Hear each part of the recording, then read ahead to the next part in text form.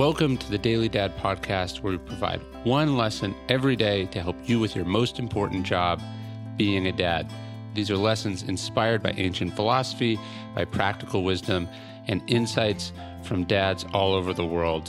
Thank you for listening, and we hope this helps.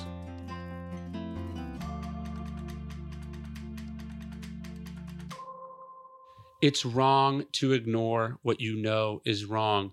There is so much on your plate, so much you have to worry about as a parent. You have to keep your kids safe. You have to get them to school on time. You have to get ahead at the office so you can pay to send them to college.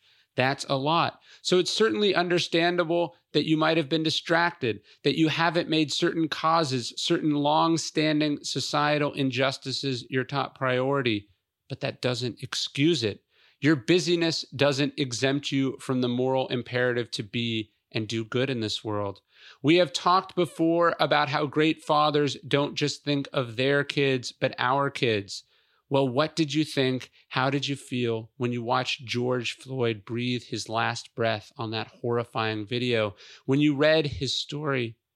It should have struck you that George Floyd was a father. He had two young children, two babies who will never see their father again, two innocent, promising young people, just like your kids, who had the man they loved stolen from them.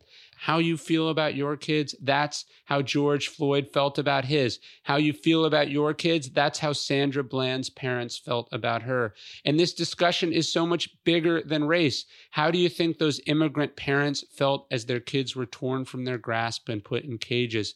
How do you think it's felt for parents separated from their children during this senseless, preventable pandemic? How do you think it felt to attend a Zoom funeral for a niece or a nephew?